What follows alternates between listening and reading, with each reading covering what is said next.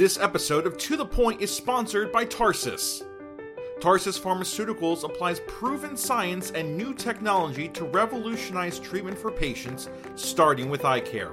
Tarsus is advancing its pipeline to address several diseases with high unmet need across a range of therapeutic categories, including eye care, dermatology, and infectious disease prevention. Tarsus is proud to announce that XDEMVY Lotilaner Ophthalmic Solution 0.25% is now available to prescribe.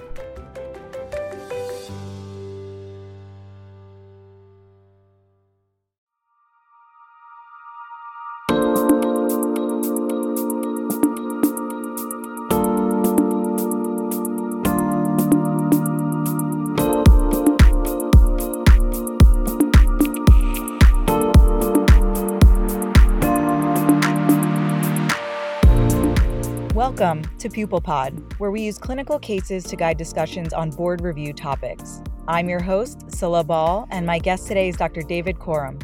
Dr. Corum is a comprehensive ophthalmologist and spent 22 years in the Mariana Islands co-founding the Mariana's Eye Institute. He now lives in Portugal and serves as the Director of Global Ophthalmology at the University of Virginia. Dr. Corum, thank you again for joining me today.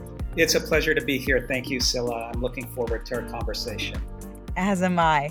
So let's get right into our case. You are the ophthalmologist tasked with leading a cataract outreach surgical trip in a remote region of a low to middle income country where you will not have access to phacoemulsification.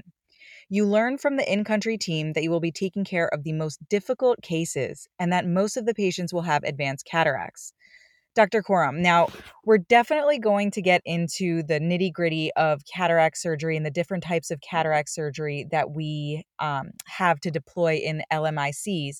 But before we do that, could you talk a little bit about the epidemiology of blindness around the world and maybe specifically tell us a little bit about the leading causes of vision loss? Sure. The WHO uses a classification system where they divide visual impairment into mild, moderate, severe, and blind. And usually when we look at statistics, we're talking about blindness, which is worse than 2400. But we also look at a category that's called moderate and severe visual loss, which is 20/60 and worse. So the leading causes of visual impairment is refractive errors, and that's followed by cataracts. And so we have, in terms of blind, which is really our main concern, or the most pressing concern in ophthalmology, 36 million people around the world are blind, worse than 2400, and about half of those are from cataracts. Then in terms of other causes, the leading cause of infectious blindness is trachoma, and the leading cause of blindness in the US is age-related macular degeneration. And why is it that trachoma is so prevalent in certain regions of the world? And what is the difference between trachoma and the other sexually transmitted chlamydial infections that we see here? Sure. So if you think about chlamydia infections, they're divided by serotypes. So trachoma is caused by the serotypes A through C. And then inclusion conjunctivitis, which is the sexually transmitted conjunctivitis that we see in the US and in the developed world, is serotypes D through K. And then there's another category that's lymphogranuloma venereum, which is a venereal disease that can also have conjunctivitis. That's the serotypes L1 through L3. So those are the broad categories of chlamydia trachomatis. And there's another form of chlamydia that's chlamydia psittaci that's transmitted by birds, often attributed to parrots. And that can also be one of the causes of conjunctivitis, though rare, but it's something that can show up on boards. And it's also associated with the MALT lymphomas, the mucosal associated lymphoid tissues. So the question as to why it occurs. The type of trachoma that we're talking about that causes blindness, the infectious trachoma, is centered in Africa and the Middle East. And it's usually something that's transmitted from eye to eye, but also transmitted by flies.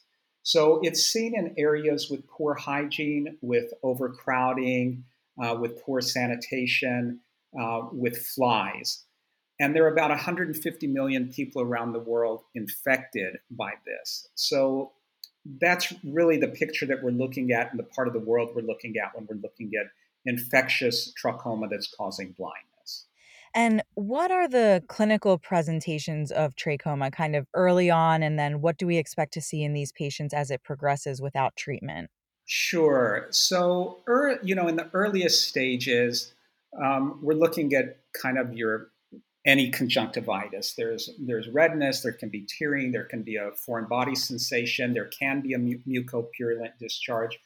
The symptoms can be relatively mild and often indistinguishable from any other form of conjunctivitis. But of course, when you're in the part of the world where it's endemic, then that really points you to the direction of what you're looking at. The WHO has a classification, and I use the mnemonic FIST-O in order to help me remember this classification. So F is for follicles. So there are follicles on the upper tarsus. The I is for inflammation. So the upper tarsus becomes inflamed. S is for scarring of the tarsus. The T is for trichiasis, and the O is for opacification, the cornea. And it's important to note that that's not necessarily something that's geared towards ophthalmologists, but that's a crude classification that allows healthcare workers in those areas to make a quick assessment of how severe this trachoma is. So that does point us also into really what the problem is with trachoma. And it is that it causes this scarring of the tarsus. And with that, you get interning of the lid margins and trichiasis, which over time leads to the corneal opacification and leads to the blindness. It's something that doesn't typically occur with the first bout of infection, but as a result of repeat infections over time. So we use the FIST-O mnemonic to remember the sequelae of trachoma infection and the things that we often get tested on the boards, but that we can also see clinically are that you see that linear scar of the superior tarsus called the Arlt line, and you can also see involution and necrosis of follicles that kind of results in these limbal depressions that are also an eponym, and they are called Herbert pits. And we love eponyms in ophthalmology. So those are the two kind of classic findings that you see in these patients. But Dr. Corum, how do we treat trachoma infection? So now, classically, it's just a single dose of azithromycin. So 1,000 milligrams is given, and it's given in areas where it's endemic once or twice a year to keep the rates of trachoma down. It used to be that more commonly it was treated with tetracycline orally as well as tetracycline ointments, and that was usually 1,500 milligrams divided daily. It used to be that it was treated with tetracycline orally as well as tetracycline ointments. And in some cases, that would be replaced with erythromycin. But of course, it was 3 weeks of oral medications, a couple of months of ointment. So it was really difficult in those cases. So it's really a big advance that we now have azithromycin, which is a one-time dose. So for the symptoms where there's irritation, topical lubricants can help. But the really thing that's critical is the trichiasis. And for that, it's eyelid surgery to get those lashes away from the cornea and to help prevent the corneal scarring. And when corneal scarring has occurred, then it's corneal transplant. Okay, well, that is a great review of trachoma and some of the epidemiology of the issues that we face in global ophthalmology. But getting back to our case and talking a little bit about the surgeries that we often use in global outreach, can you tell us a little bit about extracapsular cataract extraction and kind of the difference between ECCE and the more modern manual small incision cataract surgery, or what we call MSICS? So classically, extra caps, I should actually say that in terms of nomenclature, there are two main categories of cataract surgery. There's intracapsular, where we take the capsule out along with the cataract, and extracapsular, where we leave the capsule behind. So technically, Phaco is a form of extracapsular surgery, what we call extracaps or ECC, as well as M6, the manual small incision cataract surgery, all fall within extracapsular cataract surgery. But the way we use the terminology now, we refer to phaco, extracaps, and M6. Just to mention that in case it comes up as a technicality on boards or something like that, that phaco is a form of extracapsular surgery. So when I was doing my training in the early 90s, it was during the transition to phaco. And at that time, we were learning extracapsular surgery. So you would do a fornix-based conjunctival flap superiorly. Oftentimes, we would first put a superior rectus suture in to help infraduct the eye when we needed to do that particular step. And we'd make a limbal incision, a scleral limbal incision, maybe 1 or 2 millimeters back from the clear cornea. Tunnel forward that 1 millimeter. It was really more of a shelf than a tunnel. And that incision had to be big enough to get the nucleus out. So it could be 7, 8, 9, 10 millimeters. You do a can opener capsulotomy, use a muscle hook inferiorly on the cornea to tilt the superior nucleus, the edge of the nucleus up, and then kind of squeeze it out of the eye. It was really quite a crude sort of surgery when you think about what we were doing, but it was a great surgery at the time. And then use IA to remove the cortex and put a lens in. And then the big issue was you had to suture that wound. That's a big incision, and then it was not self-sealing. And so, of course, there was also astigmatism involved. So the evolution of that in situations where we don't have phaco is the manual small incision cataract surgery. So that actually was developed after phaco. And its initial iteration was by an Israeli surgeon named Blumenthal. And he called it a mini nuke procedure. So he would put an anterior chamber maintainer into the eye. And it was that fluid going into the eye that would help you get the nucleus out. And so he would move further back on the sclera, make a tunnel that was 6, 7 millimeters in size, and then the anterior chamber maintainer, the fluid going in, would push that nucleus out through this incision with variable success. I remember being pretty excited about this. I was in the islands in the time doing extra cap and trying it quite a few times, but it just sort of the finesse wasn't there. It seemed a bit hit or miss depending on the size of the nucleus. So Sanduk Ruet then further refined that, or really developed what we now call M6, or manual small incision cataract surgery.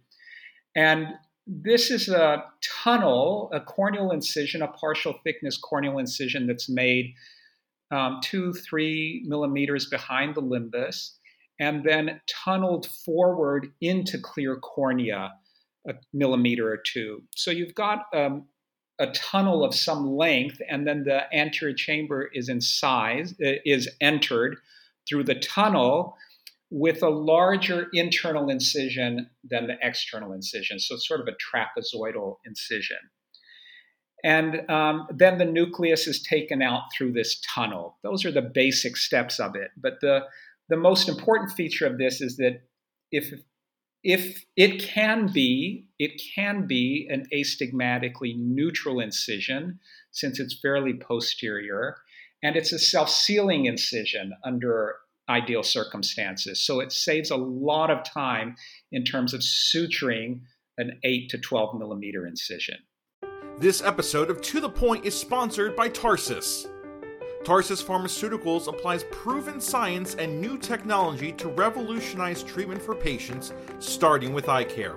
Tarsus is advancing its pipeline to address several diseases with high unmet need across a range of therapeutic categories, including eye care, dermatology, and infectious disease prevention.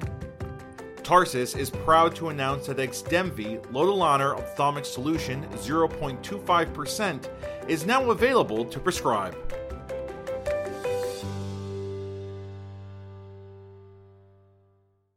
That's a really helpful history, and also the explanation of extracapsular versus intracapsular, because I think as a intern and junior resident, it's always very confusing, and people do really use ECCE to describe the large superior incision, but just remembering that phaco is also a form of ECCE. Can you just tell us a little bit about what it was like at Mariana's Eye Institute when you first got there with very little support? I know you mentioned that you were doing ECCE and trying some M6. What were some of the surgical challenges, or if you remember a funny story? I know that you're a really talented author as well, or just anything that you can share with your younger trainee audience. Sure. Well, when I finished my residency, I really wanted to spend a year or two working internationally in an underserved area. And I ended up at the LBJ Tropical Medical Center in American Samoa. So that was sort of my first stop. And there had not been an ophthalmologist there for 10 years. So it was just amazing in terms of the pathology that I was seeing and the surgery that I was doing. I think one of the most memorable things initially, coming from the States was being in the operating room and seeing a fly buzzing around. And I was just in shock. I was just dumbfounded that there was a fly, and it was sort of like cover the field and what is going on. And the circulator said, I'll get the fly swatter. There was a fly swatter hanging there on the wall. So that was an indication that flies were very common in the operating room. And this was not an ophthalmic operating room per se. It was for abdominal surgery, everything that was going on. So the standards were really a lot different what you encountered. And I had a lot of those sort of stories that just became pretty commonplace for me. After a year, I went to Saipan in the Northern Mariana Islands, where initially I worked for the government hospital for 5 years. And it was really quite a modern facility and still is, like any community hospital in the United States. And after 5 years working at the hospital, when Mara, my wife, and I wanted to make it home, we decided that would be easier to do with our own practice. So that's when we founded Mariana's Eye Institute. Her background's in health administration and public health epidemiology. So we both left our government jobs to do that, with really in full partnership and support of the government and the government hospital. So it was an evolutionary process. Yeah, initially I was doing extra caps, and when I heard about the Blumenthal mini nuke, was trying to adopt that, and initially was able to buy a phaco machine and bring it up to really modern standards. So we have pretty much everything there, maybe not what you'd find in an academic setting, but what you would find in any really well-equipped private practice. And part of the reason for that is that because we are isolated, there aren't really referral sources. I mean, there's not a place. There's not a place for me to easily send cases, and there wasn't for all the years that I was there. So I had to do everything that needed to be done: DCRs and strabismus and cataracts. And the one thing that, of course, we didn't have the capability of doing was tractional retinal detachments, which we would send off island, but they had to go far. They had to get on a plane for 9 hours to Hawaii or 3 or 4 hours to the Philippines. So those were the biggest challenges: supply chain, all of those things that in a global setting, even though the standards of care were really high and we had OCT and now access to EYLEA and Avastin and all of that, it's really the isolated nature of it that brings about a lot of challenges, and the isolated nature as well in terms of having an ophthalmologist there. So we've been lucky since the time I left. We still have been able to staff it with ophthalmologists, and we have an optometrist there, but we're always looking for people to help out or who are interested in a year or two of adventure out there. So yeah, I think those are some of the challenges. I'm not sure if that answers all your questions. No, absolutely. It's always really incredible and humbling to work in global health because you realize just how privileged we are. I mean, here, if I see a retinal detachment, I call the retina fellow. If I have a strabismus case, I send them to the strabismus surgery where the surgeon does like hundreds of these a year, and that's the only type of surgery they do. But when you're isolated like that, you're really truly expected to be a comprehensive eye surgeon in an era where our surgeries are getting more and more complex and more things are expected of you. So it's truly incredible to hear you tell those stories and hear that you were able to do so many diverse procedures and take care of so many patients. Yeah, it was really an amazing experience. There was a orthopedic surgeon we had there, and he said something that was typed up, and it's still 20 years later on the wall in the operating room there.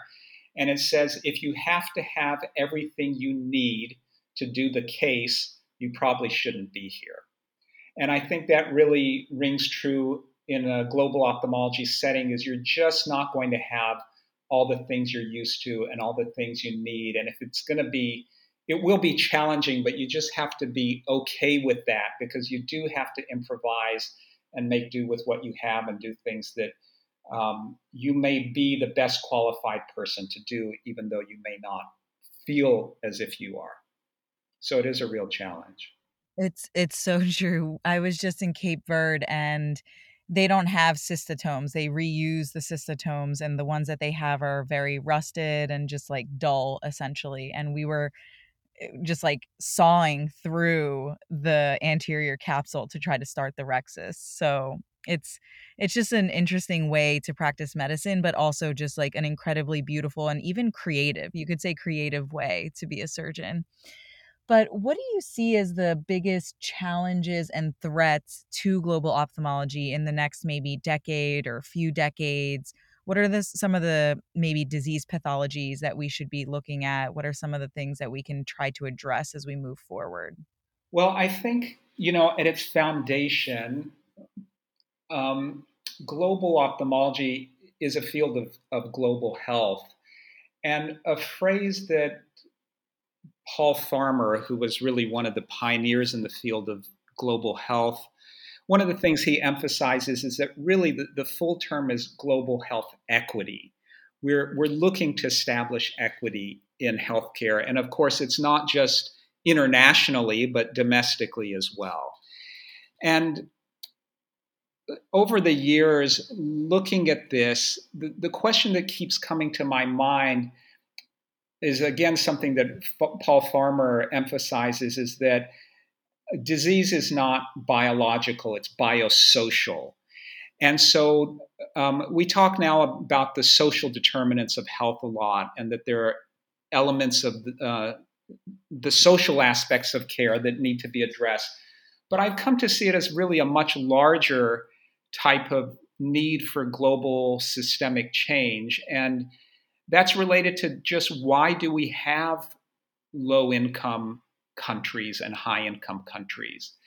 You look at any map of global blindness and it absolutely parallels the income level of countries. And so, what that means is that someone born in a low income country has certain opportunities that are not available to them simply by being born in that place. So, I think that's the overarching challenge. And the big solution to this lies in that area of leveling the playing field when it comes to the way we've organized the planet, or one would argue the way that the planet is disorganized, that we don't have a global system of cooperation that works well, and a system that sort of incarnates this principle that humanity is one.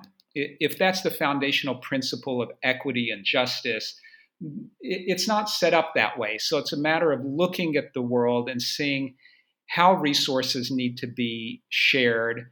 And another thing that I often think of that Paul Farmer brought to my attention was how suffering is distributed. So it's not just how health is distributed, but how suffering is distributed as well. And I think those really take a different form of global organization than we currently have. So that's what I see as the main challenge, but the one that will bring about the more durable results in time.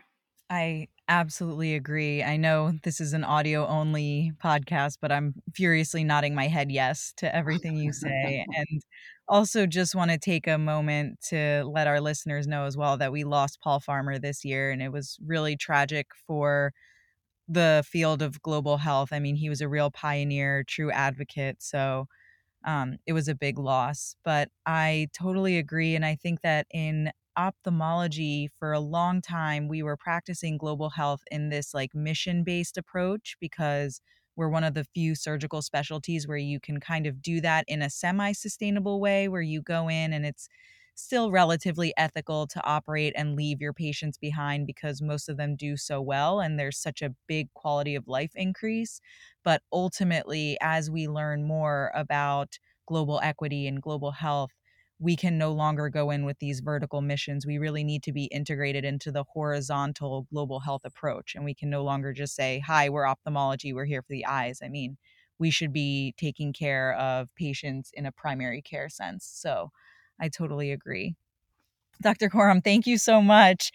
I just want to summarize, like we do in all of our episodes, what we learned from Dr. Coram today. So, while refractive error remains the leading cause of vision impairment worldwide, trachoma is actually the leading cause of infectious blindness. Now, trachoma is caused by chlamydia, and there are different serotypes. So, serotype A through C is the one that causes trachoma-related blindness, while the sexually transmitted inclusion conjunctivitis is actually caused by serotypes D through K. The main clinical findings of chlamydia are a superior follicular reaction that later scars and forms that thing that we call Arlt lines. You also have these limbal follicles, and those are the ones that were the other eponym, or the Herbert pits. And of course, the later development of trichiasis from that tarsal scarring. And Dr. Coram told us that wonderful mnemonic FIST-O to remember the World Health Organization 5 categories for disease severity. Now, treatment generally involves a topical tetracycline, and then now in the modern day, we have oral azithromycin that we can give as a one-time dose. As far as the most important global surgeries, ECCE and MSICS allow surgeons to perform cataract surgery without phacoemulsification, and they usually involve the formation of a superior limbal incision or a scleral tunnel incision. The reason that MSICS has gained so much favor in the recent years is that the incision is a little bit smaller at about 6 millimeters, and those patients generally have a faster visual recovery with less astigmatism, and so they tend to do better in the long term. So, Dr. Coram, before we end the episode, I ask all of my guests, if you could have dinner with one person from any time or place in the history of humanity, who would it be? So I think this really picks up on the theme I was just talking about. There's a writer that many people probably haven't encountered. His name was Shoghi Effendi, and he lived. He passed away in 1957. But much of his writing is focused on this concept that if humanity is one, what are the systems that need to be put in place to fully operationalize that? And so I'm very much attracted to his work, and I think it would be fascinating to be able to spend a dinner with him and just hear his thoughts and have the pleasure of his company. That's really beautiful. I've actually never heard of him, so I just wrote a note in my phone to remember to look that up. But I think that overall, that final quote that you're leaving us with, and the quote that I think summarizes this episode, is that of, if humanity is one, what are the systems that we can put in place to ensure that we achieve that goal? Dr. Coram, thank you so much for joining us and leading us through this episode of the Pupil Pod. Thank you, Scylla. My pleasure. And thank you to our listeners. See you next time on the Pupil Pod.